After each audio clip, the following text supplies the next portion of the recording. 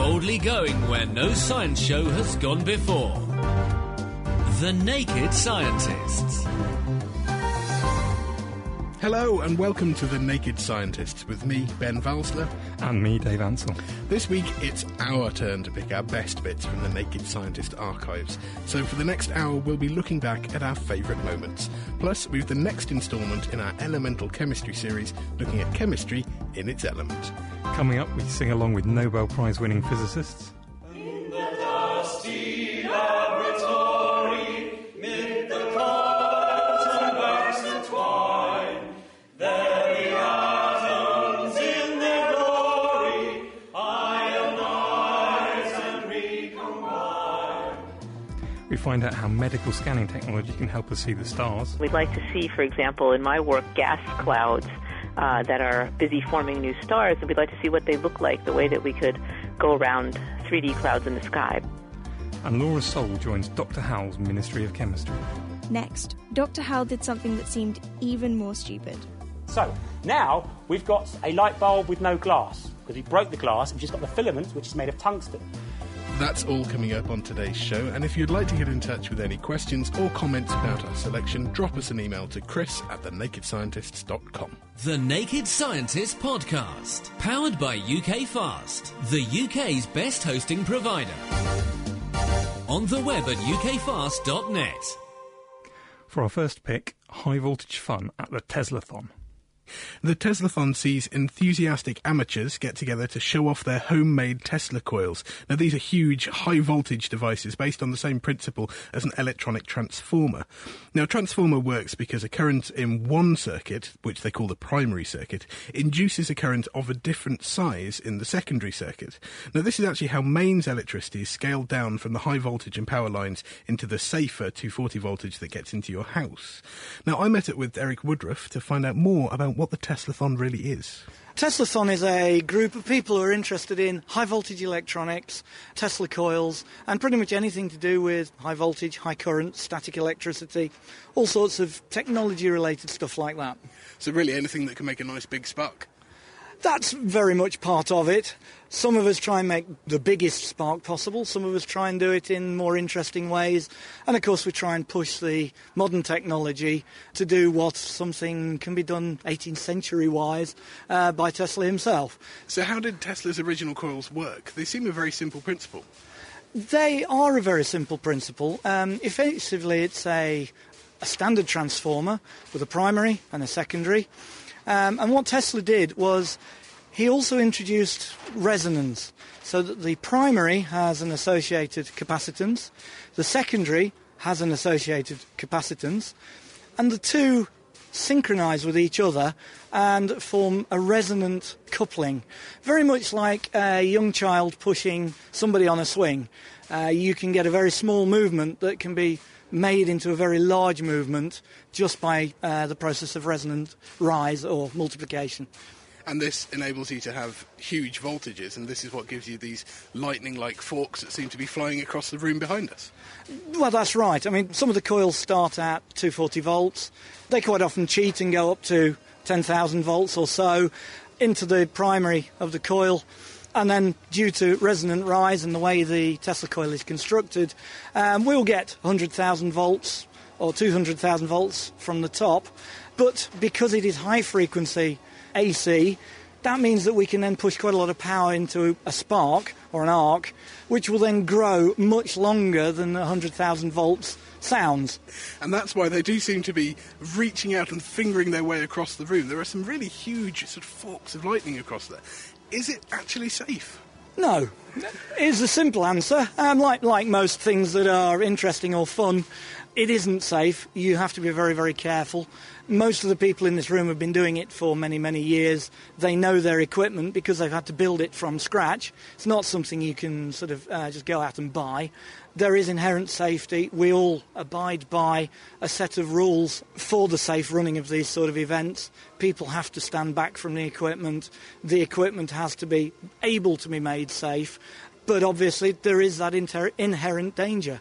Any high voltages, high currents, and unpredictable equipment, you've got to view with a degree of distrust.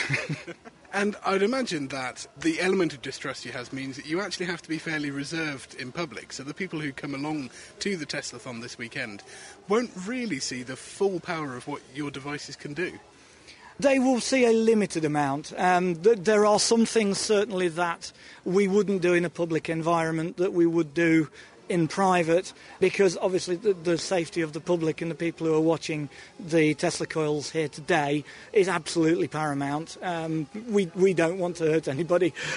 It would really ruin the enjoyment of the whole event for everybody, you know. And Cambridge Industrial Museum, where we are today, seems like a very appropriate setting for this. I understand you come back each year to do another Teslathon here. Does it feel like home? Certainly for me. I mean, I've been doing this for about 7 years now. The actual Teslathon has been here, to my knowledge, for 9 or 10. It's usually on the same weekend every year, which for some reason happens to be Halloween. I don't know whether that's by planning or by accident. But no, we've always been very welcome here, and obviously with the connection to 18th century technology, we seem to fit in very well with the other machines and equipment at the pumping station. And of course we all like to go and have a look round at that sort of technology too. That was Derek Woodruff talking to Ben at Cambridge's annual Teslathon. I joined Ben there afterwards, and it's amazing to see the things they do. They had like huge, great Tesla coils with great big sparks coming out. It doesn't feel like a safe environment in which to sit, though. Yeah, I think you're safe as long as you're more than about 3 or 4 metres away from the Tesla coils. They had some lovely, much more subtle things, though. They had like little tubes with sparks, and the tubes were tuned to different notes, so they'd set off different sparks in them, and you get tunes being played. So just playing music with sparks, excellent. And it's actually after the doors close at the end of it that the really interesting stuff happens, isn't it, Dave? Yeah, this is rather scarred onto my brain, certainly onto my camera. They got a pumpkin, filled it with ice, and then dropped thermite reaction, so dropped molten iron onto this ice, which all got a little bit explosive, as my lovely high-speed camera can testify with a big lump on its lens. At least it still works, though, and we put it to good use with kitchen science. Now, talking of kitchen science, we have the first of this week's experiments. Just how useful is a chocolate teapot? To be honest, I have absolutely no idea how useful a chocolate teapot is. So, in the best traditions of kitchen science, I thought we'd try some experiments to find out. Well, before we get started with our chocolate-based experiments, could you tell me, and now I think I can guess, but why is it that a chocolate teapot would be so useless? Well, the reason why chocolate is so nice to eat is that its point at which it melts is very similar to the temperature of your mouth, so it should melt in your mouth. So if you're going to put boiling water into it, it should melt really quickly and just collapse. So I guess what we need to find out is how thick the walls of the chocolate teapot need to be in order to not melt through by the time the tea's brewed. How are we going to find this out? We could just make lots of chocolate teapots, but that would take ages and use a really ridiculous amount of chocolate. So instead, what I've got is a whole series of tubes with different amounts of chocolate in the bottom of each one. I'm going to pour boiling water over them and see how long they take to melt. So the tubes aren't actually sealed at the bottom, there's just a plug of chocolate in there of different thicknesses. And in theory, at least one of these thicknesses of chocolate should stay solid long enough to brew a cup of tea. Well, because I've got no idea how thick this has got to be, I've gone for a very wide range of different thicknesses of chocolate, from about 10 millimetres up to about 80 millimetres, so one of those ought to survive the brewing time. And it looks to me like you've chosen to go for dark chocolate. Why have you chosen that over, say, milk or white chocolate? Well, milk chocolate's got a lot of milk fat in it, and milk fat's got a lower melting temperature than cocoa fat. So dark chocolate ought to melt at a higher temperature, so it ought to be slightly better than milk chocolate for this purposes. So you've given ourselves the best chance just by using dark chocolate? That was my plan, yes. OK, so I guess the first thing we need to do in that case is boil a kettle and pour some water into each of these tubes. I'll go and get that kettle. So while Dave goes to get the kettle, I'm just going to have a look at these tubes of chocolate. And they are just plastic tubes, open at both ends, with a thick plug of chocolate. Now, I don't think these are going to last very long when we pour boiling water in. And here comes Dave now with a steaming hot kettle, so we can try it out. So, Dave, are you going to put them in any particular order? Well, I figured I'd start on the thickest plug of chocolate first, because that should last the longest, so it's probably fairest to start with that one. And I'll try and put about the same amount of water on top of each one, roughly, so it's a fair test. So there isn't a different weight of water that could just push the plug of chocolate out? Yeah, that's the idea. So what is it about chocolate? I know lots of people enjoy eating it, and I certainly won't complain, but what is it that gives it that melt-in-the-mouth property? Well, basically just the fats in the cocoa butter happen to have a melting point, which is very similar, just a bit below your mouth temperature, so it will melt in your mouth. So what else is in chocolate? I know you've already mentioned cocoa fats and milk fats, but surely there's more to it than that. Well, a good quality dark chocolate is basically just cocoa fat, some cocoa solids, which are the things which aren't fat from a cocoa bean, and lots of sugar. If you're getting into a milk chocolate, then that's got a lot of milk fats in it as well. And in Britain, they tend to add some vegetable oils as well, which the people in the continent don't really believe makes it proper chocolate. OK, so what about white chocolate? Well, I think that's got the cocoa butter in it, the cocoa fats, but with much less cocoa solids, so that it hasn't got the dark colour. OK, well, there's just been a bit of activity with these tubes. The tube with the thinnest plug of chocolate in has just dropped some chocolate onto the floor and emptied itself. In fact, that's really not a very pleasant thing to watch, the way it's just oozing chocolate into a dollop on the floor. Dave, how long did that take? Well, that seems to have been about 4 minutes, which is not bad for only a 10mm piece of chocolate. It's a lot better than you'd expect, really. And 4 minutes is actually about as long as you need to brew a cup of tea. Indeed, so maybe chocolate is a better teapot material than we'd first thought. So now that we know that a thickness of chocolate, which is only about 10 mil or so, about a centimetre, should be thick enough to make a teapot out of, shall we make a teapot? Yeah, I think so. We'll probably make one with rather thicker walls than that, because a teapot's quite a lot bigger than the 40mm tubes we're using. So maybe we'll go for about a 20mm wall and see what happens. Excellent. And I do like my tea quite strong, so it would be good to be able to brew it for that little bit longer. So how are we going to make a teapot? Well, my plan is to basically take a bowl, fill it with chocolate, and then put a second bowl inside it to make it the hole to put the tea in, and then let that set, and then drill a hole in and add a spout. How on earth are you going to make the spout? Well, my plan is to get a tube of greaseproof paper, kind of splodge as much chocolate as I can around that, maybe with another layer of greaseproof paper to hold that chocolate in, let that set, and then kind of saw it up a bit and make it approximately circular, and glue it onto the front of the bowl, which we've already made. This doesn't sound a particularly scientific approach, Dave. Are you sure this is appropriate for kitchen science? Well, if it's going to be a teapot, it has to look like a teapot, doesn't it? So we can't make a chocolate bowl and see how useful that is. So we've got to make it with a spout and ideally a handle as well and see what happens. Dave and I are now going to go into his kitchen and make ourselves a chocolate teapot. We'll come back to you later on in the show to let you know how good it was at brewing some tea. We'll go back to that kitchen science later on. Still to come, we find out how the houses of the future could be made by a giant inkjet printer, and we find out how to get a fireball from an orange. Keeping you abreast of the world's best science. The Naked Scientists. You're listening to a special Naked Scientist where Ben and I have picked our favourite bits from the Naked Scientist archive. Now, Ben, you've chosen the postprandial proceedings of the Cavendish Society as your next pick. Why, other than because it sounds great? Well, I picked this one because I've really enjoyed going to the event itself. These songs haven't been heard anywhere in public since the 1930s, so it was quite unique in itself. And it was also a really nice chance to learn about the other side of these famous physicists, and that was their fun side. The Whipple Museum of the History of Science played an important host to a historic event this week, which was based on a booklet that was published over 100 years ago, and it was called Postprandial, that means having eaten something, Proceedings of the Cavendish Society.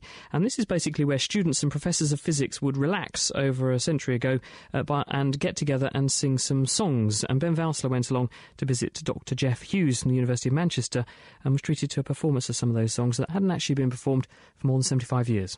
In the dusty laboratory, mid the cards and wax and twine, there the atoms in their glory, ionize and recombine. Oh, my darlings, oh, my darlings, oh, my darlings. The postprandial proceedings of the Cavendish Physical Society were a collection of after-dinner songs that the research students sang at the annual Cavendish dinner every year. Some of the students were very, very good singers, and so they sang favourite songs of theirs. Some of them were very good aspiring lyricists, and they rewrote the words to some of the songs to reflect the events and personalities of the Cavendish laboratory. So they just told stories in their songs about what was going on in the lab. This was a student thing. Was this just a lot of fun by the students and the young researchers, or did some of the more eminent people get involved as well? Oh, at the annual dinner, the professor would be there, the head of the laboratory, and there would be guests who would have been usually former students of the laboratory who had gone on to jobs and scientific eminence elsewhere. But they'd be invited back, and that would create a very nice sense of tradition and continuity with the past for the current students. And the former laboratory members could be held up as role models for them as to what they might aspire to. So a very good opportunity to meet really some of the era-defining physicists and scientists of the time, and at the same time have quite a lot of fun.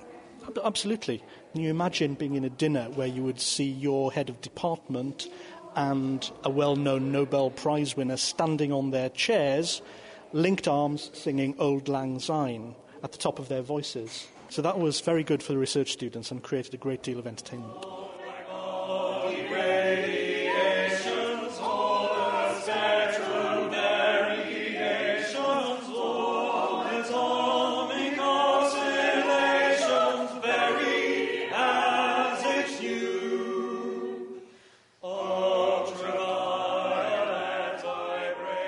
This sounds like a very casual thing. It happened at a yearly dinner, but how do we know about it? This sort of thing usually would be a bit of an inside joke that would pass by unnoticed. This was a very serious informal tradition. The students were so pleased with their own songs that they kept them, and in 1904 they published them in a pamphlet, and that was republished in 6 editions up to 1926. So that's how we know about these songs, and we know something from diaries and letters and so on about how they were actually performed. So could you give me an example of the sorts of lyrics that they were coming up with? Yeah. A.A. Robb, the mathematical physicist, wrote this one about 1905, 1906, and it's to a sort of cod Irish jig called Father O'Flynn. And I like this one because I play the fiddle, and I play Irish jigs quite a lot. So imagine an Irish jig rhythm, and it's: of duns we can offer a charming variety, all the big pots of the Royal Society. Still there is no one of more notoriety than our Professor, the pride of us all. Here's a health to Professor J.J. May he hunt irons for many a day, and take observations and work out equations and find the relations which forces obey. When the professor has solved a new riddle or found a fresh fact, he's as fit as a fiddle. He goes to the tea room and sits in the middle and jokes about everything under the sun. Then if you try to look grave at his jest, you'll burst off the buttons which fasten your vest. For when he starts chaffing, though tea you be quaffing, you cannot help laughing, along with the rest. Then isotopes of every kind grew morning, number, day. Last and thrust all he could find before the rest, and reading mind of a sympathetic days mankind not casually and gaily. The roll of numbers. And this evening we've seen some of them performed by the HBS choir. Do you think this might be the first time they've been performed in maybe 100 years? As far as I know, this is the first time that the 3 songs that we've heard tonight have been performed since probably the 1930s. So really quite a historic event that we've been involved in. Absolutely. Historians of science these days are really interested in recreating historical experiments. What we've heard tonight is the recreation of historical songs, and I'm absolutely thrilled. This there is no possible doubt, no probable possible shadow of doubt, no probable possible shadow of doubt, no possible doubt forever. It was Dr Jeff Hughes, who's the president of the British Society for the History of Science, and the HBS Chorus performing songs of the Cavendish Society, and that's the first time they've been performed since the 1930s. Next, we have an interview with Professor Alyssa Goodman from Harvard University. She's doing some amazing work combining technology from different sciences with some startling results. Now, we want to know what we can see in the night sky, and we want to know how we can see it even better. And it's not that normal when you see things which have been invented for life here on Earth being applied to space, because normally it's the other way round. But that's exactly what Professor Alyssa Goodman from Harvard University is doing. She's taking some of the systems that have been geared up to do better body scans with MRI and applying them to images of the night sky to enhance those pictures. And she's with us now. Hello, Alyssa. Hi, Chris. How are you? I'm very well. Thank you for joining us on The Naked Scientist. So tell us a sort of... I've given a brief intro there, but tell us a bit more about this work. Sure. Well, we have a challenge in astronomy that more and more often we're able to get a third dimension of data, so something like distance, not always exactly distance, but instead of seeing just a flat sky, we can see things where we know what's at what distance. And we'd like to see, for example, in my work, gas clouds that are busy forming new stars, and we'd like to see what they look like, the way that we could go around 3D clouds in the sky. But of course we can't do that in astronomy, so we need a way to put the images back together into something that looks more like a three-dimensional picture. And it turns out that the computer software to do that we need is very similar to the software that they use in medical imaging. Why is it such a problem then, compiling pictures into 3 dimensions like that? Well, it turns out it's less of a problem in other fields, and in astronomy people are just not used to having that kind of information, and so they were starting to try to build their own software. And then we realized that a lot of other people have faced this and done a very good job of, for example, making animated movies. And so you may know that Pixar and companies like that have some of the most powerful computers around, and it turns out that 3D, as particularly 3D animation, so moving 3D pictures, is rather computationally intensive to do at high resolution. And so people in other fields, as I mentioned before, notably medical imaging and in film and movies in Hollywood, had figured that out quite well. And so we're trying to borrow on what they already learned. And when you start doing this, do your images literally come alive? Can you see things that, or can you identify details that may previously have been overlooked?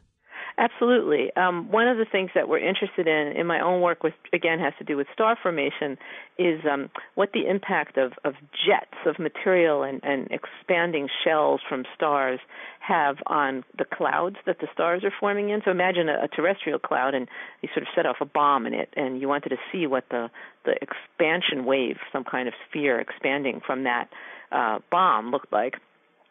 You'd really love to be able to see a 3D image of that. And so when stars set off either supernova explosions or just very powerful winds from stars, the same kind of thing happens to these clouds that they're in. And it's very important for us to understand what that looks like. And in a lot of cases, it's very difficult to see whether or not that's happening, even though it's very important because it tells you what happens to these clouds over millions of years as they evolve. And this software has let us, among other things, see the outflows and the shells that come from these stars in a 3D way that the human brain understands, that was very hard to see when looking at just slices of the images before. Didn't researchers begin to speculate that, in fact, our own solar system, in other words, the Sun and our clutch of planets, actually get buffeted into existence by a big star nearby that was doing something similar to what you're describing? It was putting a jet of material out which pushed a cloud of gas to make it fall into itself, which then formed us. Yes, absolutely. There's a theory called triggered star formation, and the idea is that there are these gas clouds out there that are marginally what's called self-gravitating, which means that they're sort of held together by their own gravity, but not quite. They might blow apart, they might collapse, but if you come by and smush them a little bit, and sort of trigger them, that's where the triggering comes from, then they're more likely to collapse quickly and make something like our solar system. And one way to do that is having a big blast wave, either from one of these outflows or from some sort of shell, possibly even a supernova, come by. And what are you actually looking at the moment? What's the prime focus of the study at the moment? Well, right now, we have something that we've been doing over the last 5 or 6 years called the Complete Survey of Star-Forming Regions, and that's a long, funny acronym you can look up online. But anyway, what it does is it looks at some of the most nearby star-forming regions with just about every technique we can use from the ground at optical wavelengths and at radio wavelengths. And in the radio is where we can make these three-dimensional images. And importantly, the Spitzer Space Telescope, which is the infrared counterpart of the Hubble Space Telescope, has also looked at these same regions. So they're essentially targeted regions where we really want to try to understand the whole process of star formation. And what we've been able to do with this 3D imaging project that we call astronomical medicine is to be able to give people 3D views of what these very large regions of space look like, to be able to put back together in our minds a picture of what's going on. And then from that picture, we make hypotheses. For example, our recent work is about the details of the role of self-gravity, of how likely little bits of this gas are to collapse over time on themselves. And to understand whether or not our theories and our mathematical ideas are right, really the best way to do that is to see a picture of what they mean. And we've been able to convince some people lately that we think we're on the right track. And you have some absolutely spectacular pictures on your own website. And if anyone intrigued enough to look at it, having heard you here on the radio, Alyssa, wants to check you out, where's the web address so they can go and take a look at those pictures? Well, actually, the best way to do it is just type my name, Alyssa Goodman, Goodman, in Google, and I think it's the first link that comes up. easier than typing. And actually, now you've been on here, if they type in Alyssa Goodman naked, they'll even hear your interview all over again. Wonderful. Better than naked photos. Brilliant. Thank you very much, Alyssa. Okay, bye-bye, Chris. So Alyssa Goodman, who is from Harvard University, she's come up with a fantastic way to apply the techniques used to analyse body scans here on Earth to deep space and begin to reveal some of the mysteries of what goes on when stars are blowing themselves to pieces and disrupting their local cosmic neighbourhood. Lifting the lab coat on the world's best science. The Naked Scientists. You're listening to The Naked Scientists with Dave Ansell and Ben Valsler. We're taking you through our favourite bits of naked science, plus a few new bits thrown in. Now we'll go back to the kitchen to see how our chocolate teapot is getting along. Welcome back to the Naked Scientists Chocolate Teapot Tea Party. Now, Dave, you've made yourself quite an impressive-looking chocolate teapot here. Can you run through again how it was made? Well, I first got a stupid quantity of chocolate, about 1.3 kilograms of it. I then got a bowl, filled it to the half full of chocolate, and put a smaller bowl inside to make the gap to put the tea in. So that actually formed the bowl shape that's now the base of this teapot? Yeah, and then I made a tube of chocolate by getting a tube of greaseproof paper, sort of plastering it with chocolate and putting more greaseproof paper around the outside, putting that in the fridge and setting it. So that's formed our spout. And how have you actually attached the two together? I basically just got molten chocolate and used it as a kind of glue, and it welds the two together really nicely. Excellent. Well, who'd have thought the chocolate would make a good welding material? And I can see also that you have a handle, although knowing that there's over a kilo of chocolate there, I'm not sure I'd trust it. No, I think the handle is there mostly for aesthetic purposes. Well, I suppose it's not a teapot if it doesn't have a handle and a spout. So I guess the next thing to do is just find out if we can brew some tea. Indeed, I've got a couple of Earl Grey tea bags here. Lovely. Open the lid, put the tea bags in. There's plenty of space in there. We should get at least 2 cups of tea out of this. Hopefully, yeah. And I'll turn on the kettle. OK, now, I'm assuming nobody is going to try this out at home. But just in case they do decide to get industrious with chocolate and make themselves a chocolate teapot, what are we doing to make sure that we don't accidentally spill boiling water all over ourselves? We've put everything on a tray, so there's something to catch the boiling water if this teapot doesn't quite work. How confident are you that it will work? We'll find out. Well, water's just gone off the boil, so let's pour it in and see what we can do. Well, it certainly hasn't melted through yet. I can see that you've even made a chocolate lid. Now, that looks very thin compared to the rest of the teapot, Dave. How confident are you that this lid is going to hold up? The lid is probably the lowest level of confidence I have, I'm afraid, Ben. Well, with all that steam condensing on the underside of it, we shall have to see. So now I guess we just sit back for a few minutes and let the tea brew for maybe 3 or 4 minutes? Yeah, on the instructions it said 3 to 5 minutes, so we've got to wait a couple of minutes and see what happens.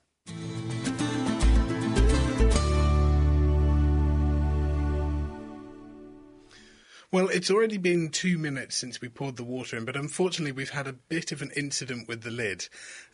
Dave, what's happening?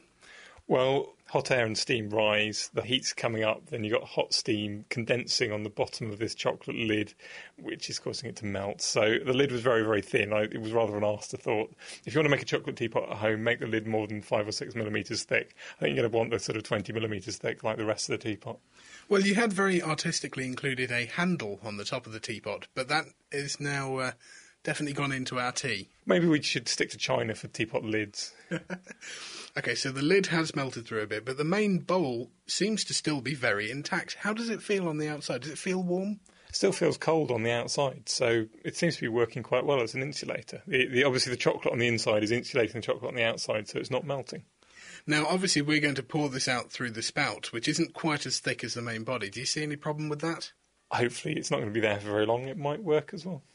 OK, well, I think it's now been pretty much long enough. We better pour this tea and see if it's drinkable. And now for the moment of truth, we'll try and pour the tea out of the teapot.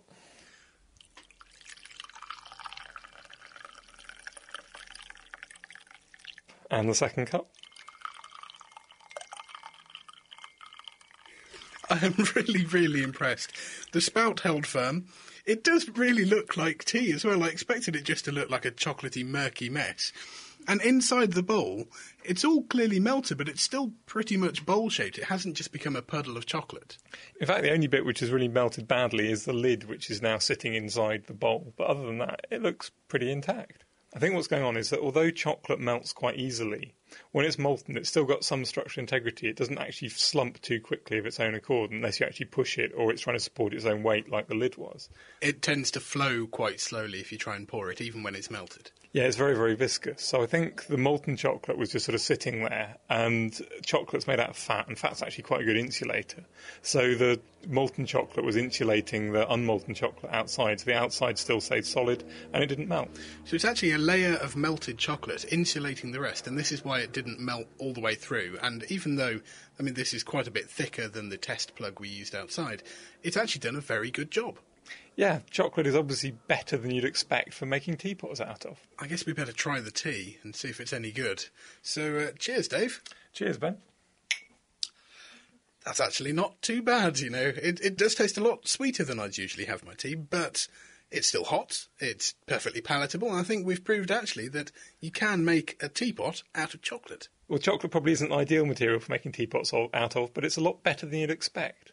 OK, so now we have a slightly chocolatey cup of tea to enjoy, but it's really not too bad at all. And now we have to think of what to do with this large pile of now slightly steamy chocolate, which appears to have a tea bag melted into the middle. Any ideas, Dave? I can't possibly imagine, Ben. I'm sure we'll find some way of getting rid of it. Luckily, my housemates were more than willing to help clear up after that experiment. I can see why they would be, yeah. We've another Kitchen Science coming up in just a few minutes, but now we return to our series of Chemistry in its Element. This week's element sees us immersed in a murder mystery. Over to Henry Nichols.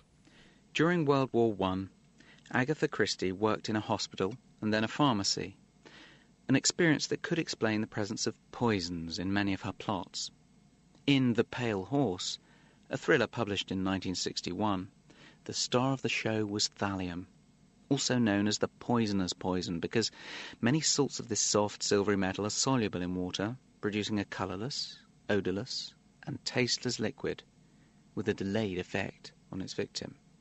Here's an excerpt from the dramatic climax, in which the novel's narrator, Mark Easterbrook, solves the mystery of several unexplained deaths. I slammed back the receiver, then took it off again. I dialed a number, and was lucky enough this time to get Lejeune straight away. "Listen," I said, "is Ginger's hair coming out by the roots in handfuls?" "Well, as a matter of fact, I believe it is." "High fever, I suppose?" "Fever, my foot," I said. "What Ginger's suffering from, what they've all suffered from, is thallium poisoning. Please God, may we be in time." Christie may have got the idea for her plot a few years earlier in 1957, when the KGB attempted to assassinate Nikolai Koklov, a former KGB assassin himself who had defected to the United States. In turn, Christie's dramatic and detailed description of the symptoms of thallium poisoning in The Pale Horse is thought to have saved at least 2 lives and led to the arrest and conviction of a British factory worker who had used thallium to kill his stepmother, 2 work colleagues, and nauseate around 70 others. It's so dangerous because thallium has similar biological properties to potassium ions, hijacking the ubiquitous sodium-potassium membrane pump to smuggle itself into cells throughout the body, interfering with the important roles played by potassium. Thallium is pretty abundant in the Earth's crust, found in several selenium-containing minerals. Indeed, it was whilst cooking up one such compound in 1861 that British chemist William Crookes noted that suddenly a bright green line flashed into view and quickly disappeared. He knew he was onto a new element and called it thallium, after the Greek for green shoot or twig, thallos. The following year, he succeeded in isolating small quantities of the element, but nowhere near the quantities obtained by French chemist Claude-Auguste Lamy, who was working away independently with a greater bulk of raw material. When in 1862 Lamy was awarded a medal at the International Exhibition in London for the discovery of a new and abundant source of thallium, Crookes had a fit, and it was only with his election to the Royal Society in 1863, largely on the back of his thallium work, that the cross-channel spat for priority died down. Subsequent work on the chemistry of thallium showed it to have similar properties to several other elements, including silver, mercury and lead, so much so that French chemist Jean-Baptiste Dumas later dubbed it the ornithorhynchus, or duck-billed platypus of the metals. The raw material on which both Crookes and Lamy worked was from waste products deposited during the manufacture of sulfuric acid. The commercial production of thallium today is not dissimilar, with the metal mostly recovered as a byproduct of smelting iron, zinc or lead sulfides to make sulfur dioxide. The resulting thallium contains the two naturally occurring stable isotopes, with around 30% of it made up of atomic mass 203, and the remaining 70% comprised of atomic mass 205. Owing to its toxic properties, thallium has been used as a rodenticide, though there are safer ways to kill rats, and the use of this chemical in the environment is now banned in many countries. Today, thallium is of greatest use to the electronics industry. In particular, the conductivity of thallium sulfide alters on exposure to infrared light, making it an important compound in photocells. Thallium bromide iodide crystals have also been used in infrared detectors. The addition of metals like thallium to glass can reduce its melting point to as low as 150 degrees centigrade. As such low melting point glasses do not shatter like normal glasses, they're particularly useful for the manufacture of electronic parts. Thallium is also being tested in high-temperature ceramic superconductors. Alongside the two stable isotopes, there are a further 23 radioisotopes, though most of them with fleeting half-lives. One of them, thallium-201, is useful in nuclear medicine. It's injected into the bloodstream and will find its way into all tissues with the help of the sodium-potassium membrane pump.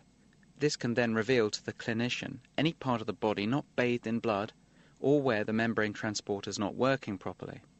In particular, it's used to image the blood flow to heart muscle in patients suspected of coronary artery disease. Thankfully, with a suitably short half-life of just 72.5 hours, thallium-201 disappears from the body long before it can cause the lethal damage of the more stable isotopes. In The Pale Horse, Agatha Christie was not as explicit about the treatment for thallium poisoning as she was about its symptoms. "Do they know how to treat thallium poisoning?" asks the narrator Mark Easterbrook when he reaches the hospital where the hair-shredding Ginger has been taken. "You don't often get a case of it," the investigating officer, Inspector Lejeune, tells him. "But everything possible will be tried." It was.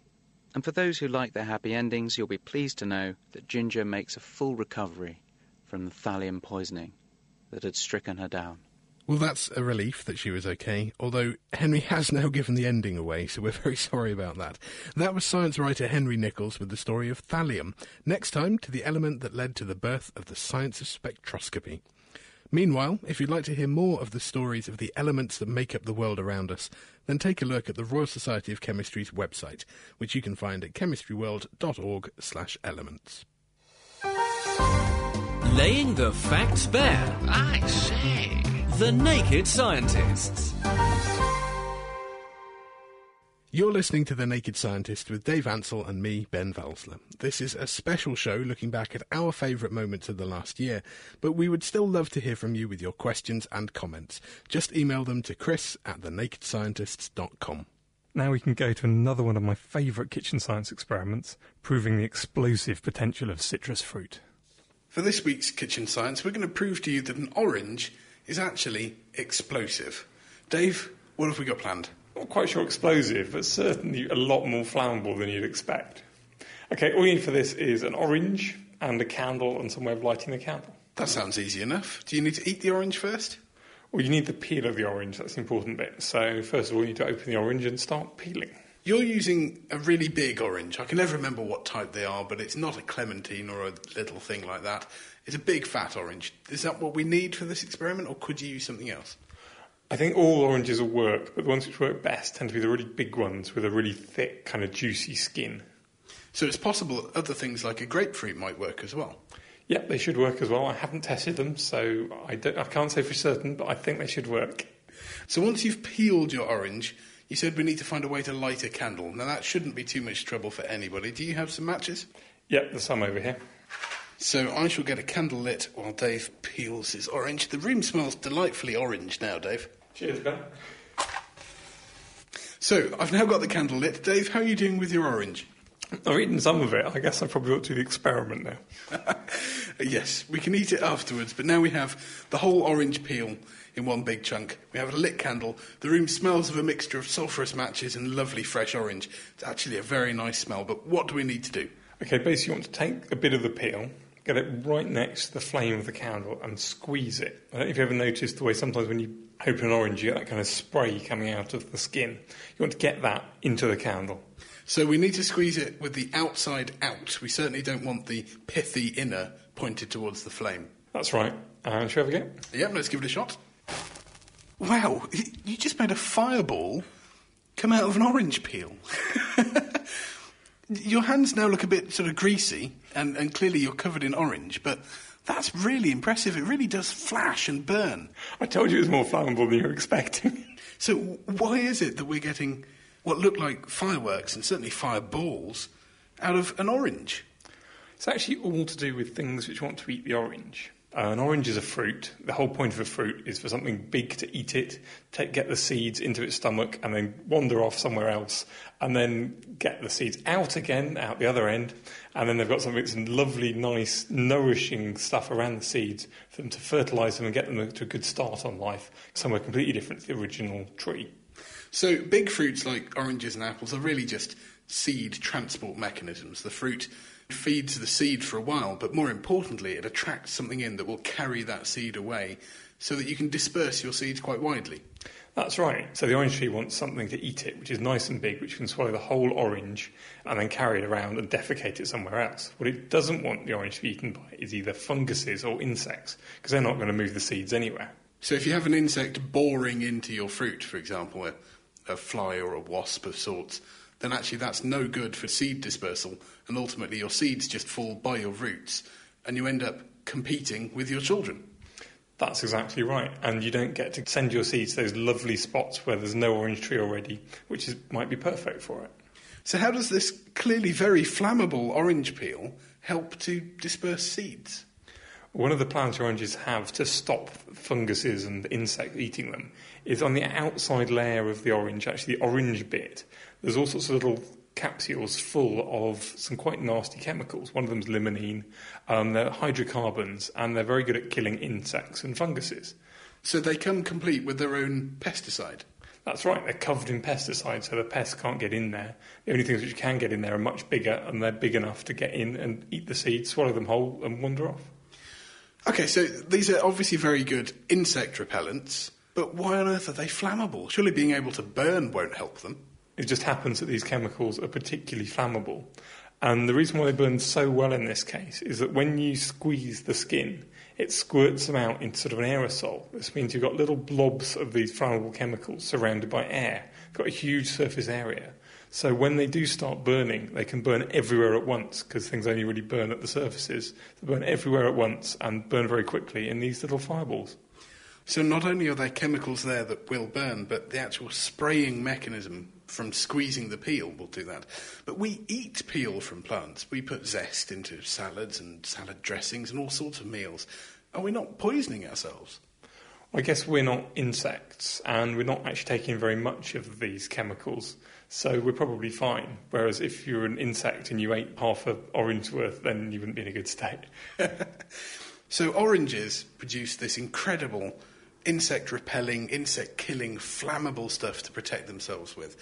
Do other fruits have similar mechanisms, or are oranges quite unique? Well, things like bananas have got a waxy layer on the outside, so water can't get in to protect them against funguses. You get things like apples, which are really quite acidic, which could discourage various bugs which would want to eat them.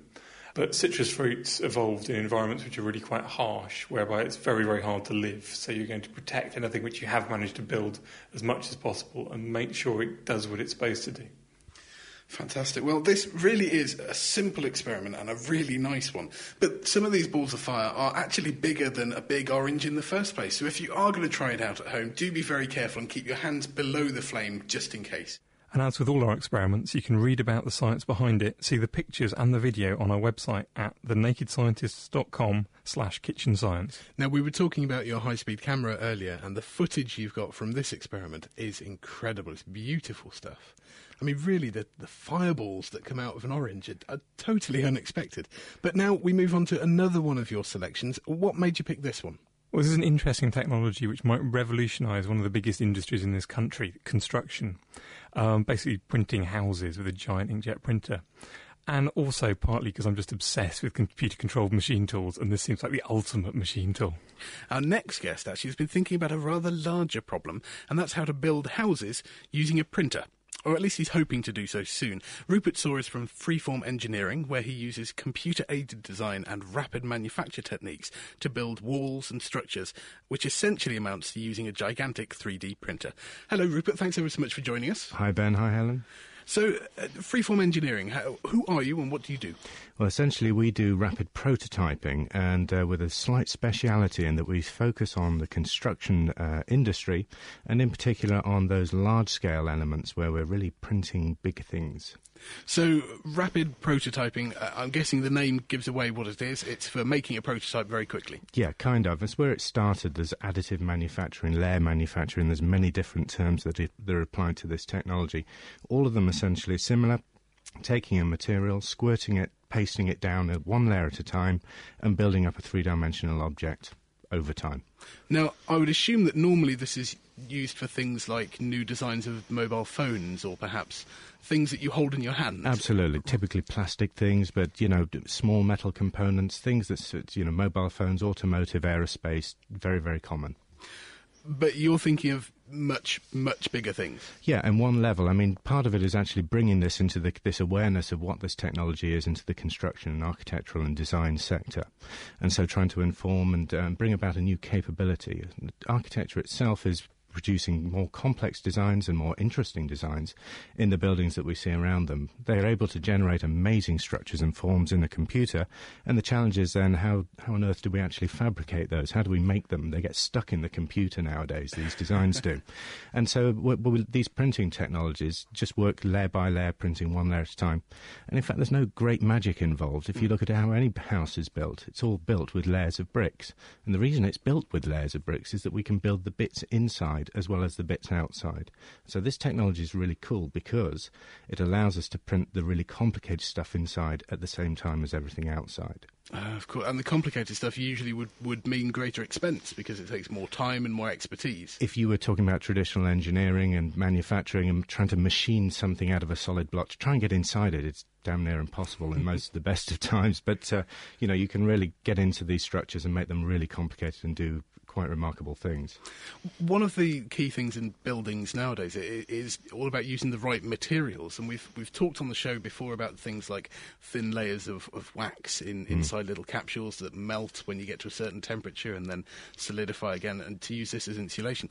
Are you limited with this sort of rapid prototyping as to what materials you can actually lay down? Yes and no, like all things. There's no one ubiquitous process that does everything, but essentially if you take your DeskJet printer and literally scale it in your mind, and instead of ink you're putting through cement or gypsum, let's say, then you're somewhere close to where we're going with this. And it seems almost strange to think that you could squirt cement out and it wouldn't slump all over the ground, but that's because cement is used in moulds at the moment and concrete, and it's designed to be sloppy, and you take out those retardants and things like that, and it starts to set quite quickly. So very, very quickly you can build up three-dimensional structures, very, very big ones, if that's indeed what you're into doing.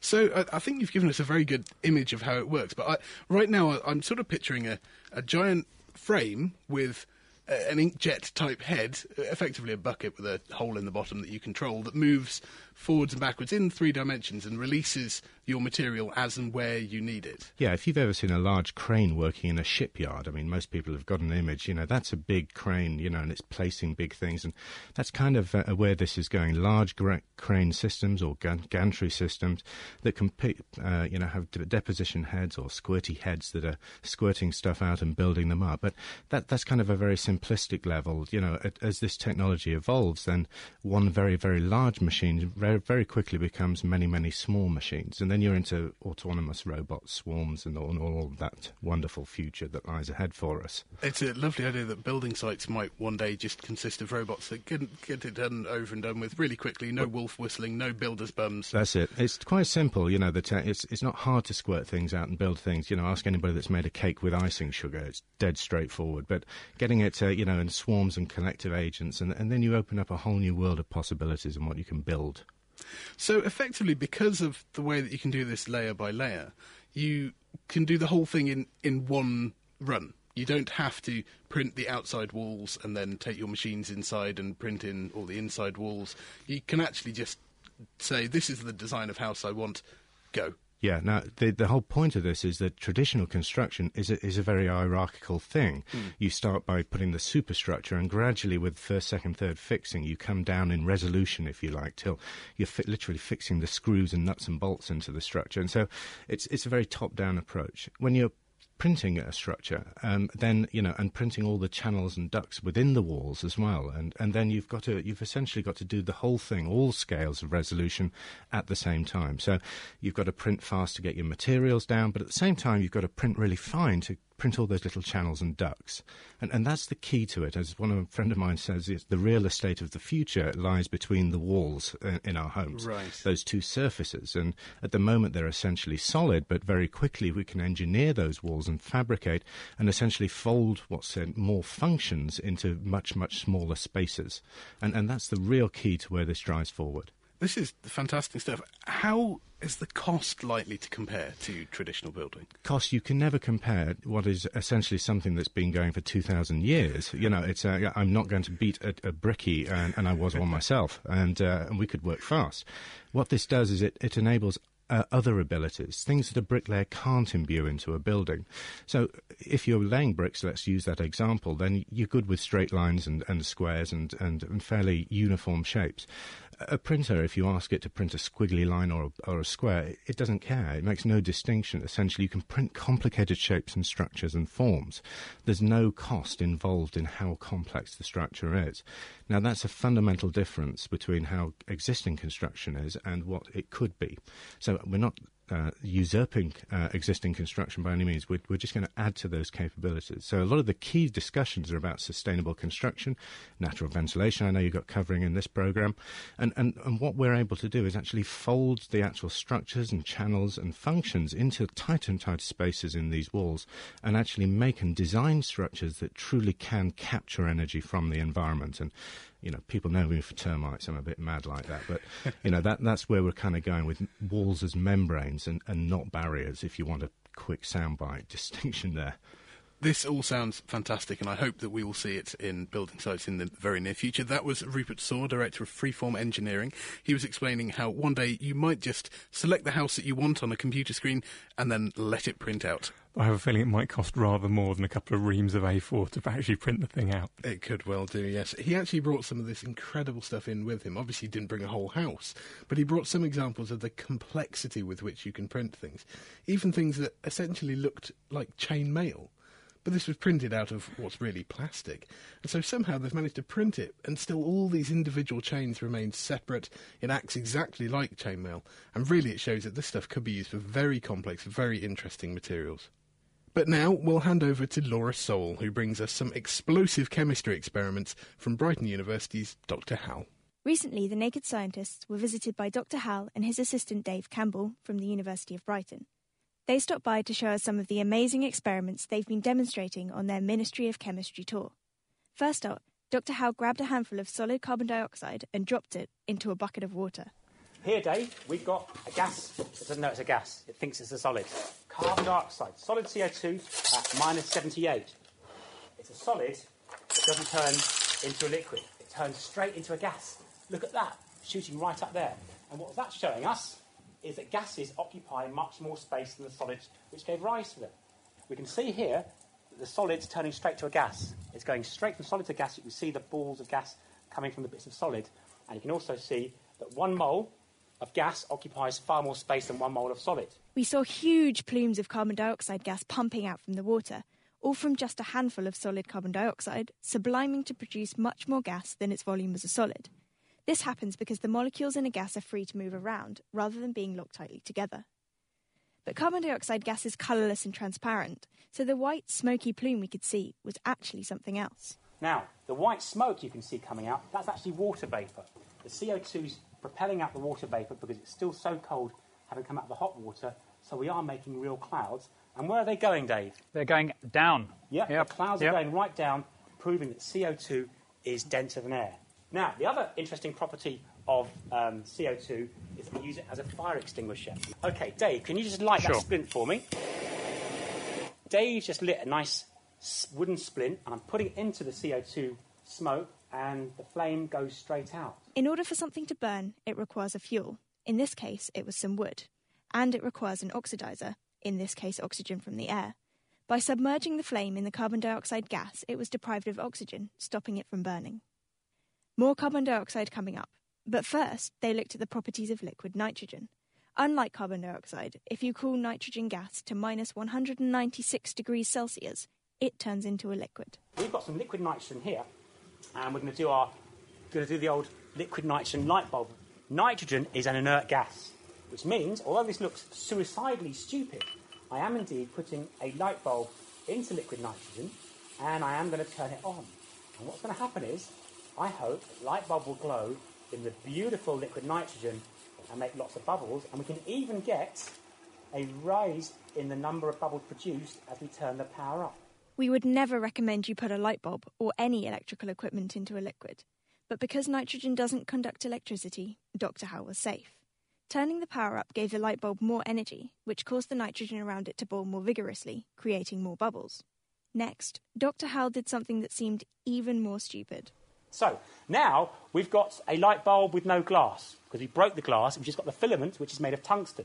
And light bulbs normally have an inert gas atmosphere, like argon. Yes, yes. Because if you heat up tungsten till it's red hot in air, it, of course, oxidises and a light bulb burns out.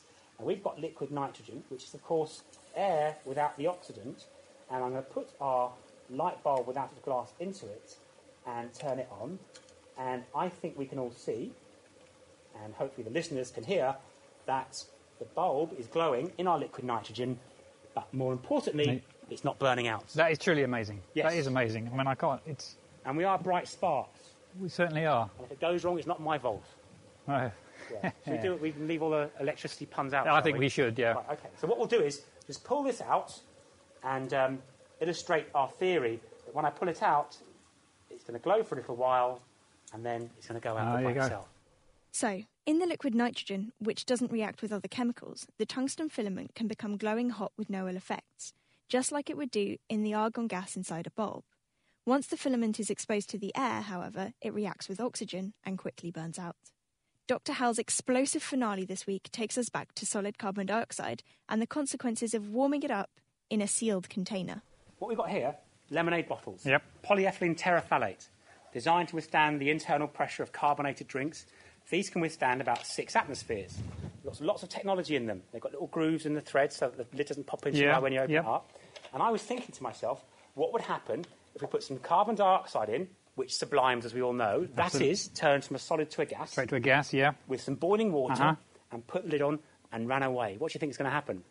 I think the CO2 is going to sublime, and we've already worked out that 1 mole of a gas occupies much more than a mole of solid, so I think it's going to have a big old bang.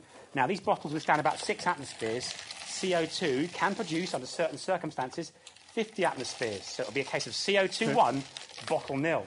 So what I'm doing is I'm putting CO2 chips into the bottle. And the problem we're going to have is, as soon as we put the boiling water in to sublime the CO2, the gas is going to try and get out. So we have to use our ingenious long-stemmed funnel and a kettle of boiling water. And what's going to happen is the water's going to splash around.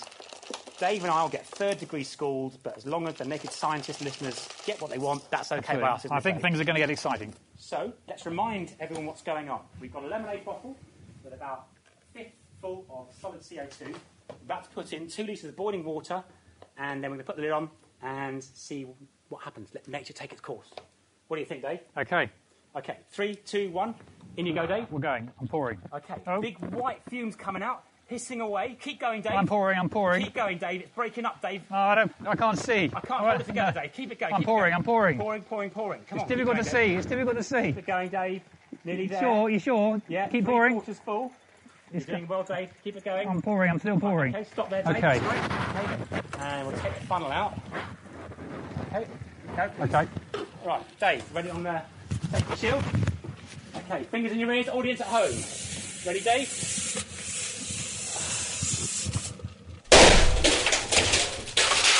There we go. Big bang. CO2 for you. Oh, Dave. Are you all right? Yeah, I'm fine. Oh, yes. once again. Yes, CO2. Yeah, it was. She comes up with the goods every time, though. She does, yeah. Yeah. I hope that shepherd's pie in my trousers. And while that enormous bang echoed through the corridors of Cambridge University's pathology department, Dave and Dr Hal were already preparing next week's explosive experiments. We'll be blowing up hydrogen balloons, exploding ostrich eggs, and hearing the ear-splitting woof of the barking dog. That's coming up next week. That was Laura Soul with Dr Hal and his assistant Sideshow Dave. Next week's instalment promises to be particularly explosive.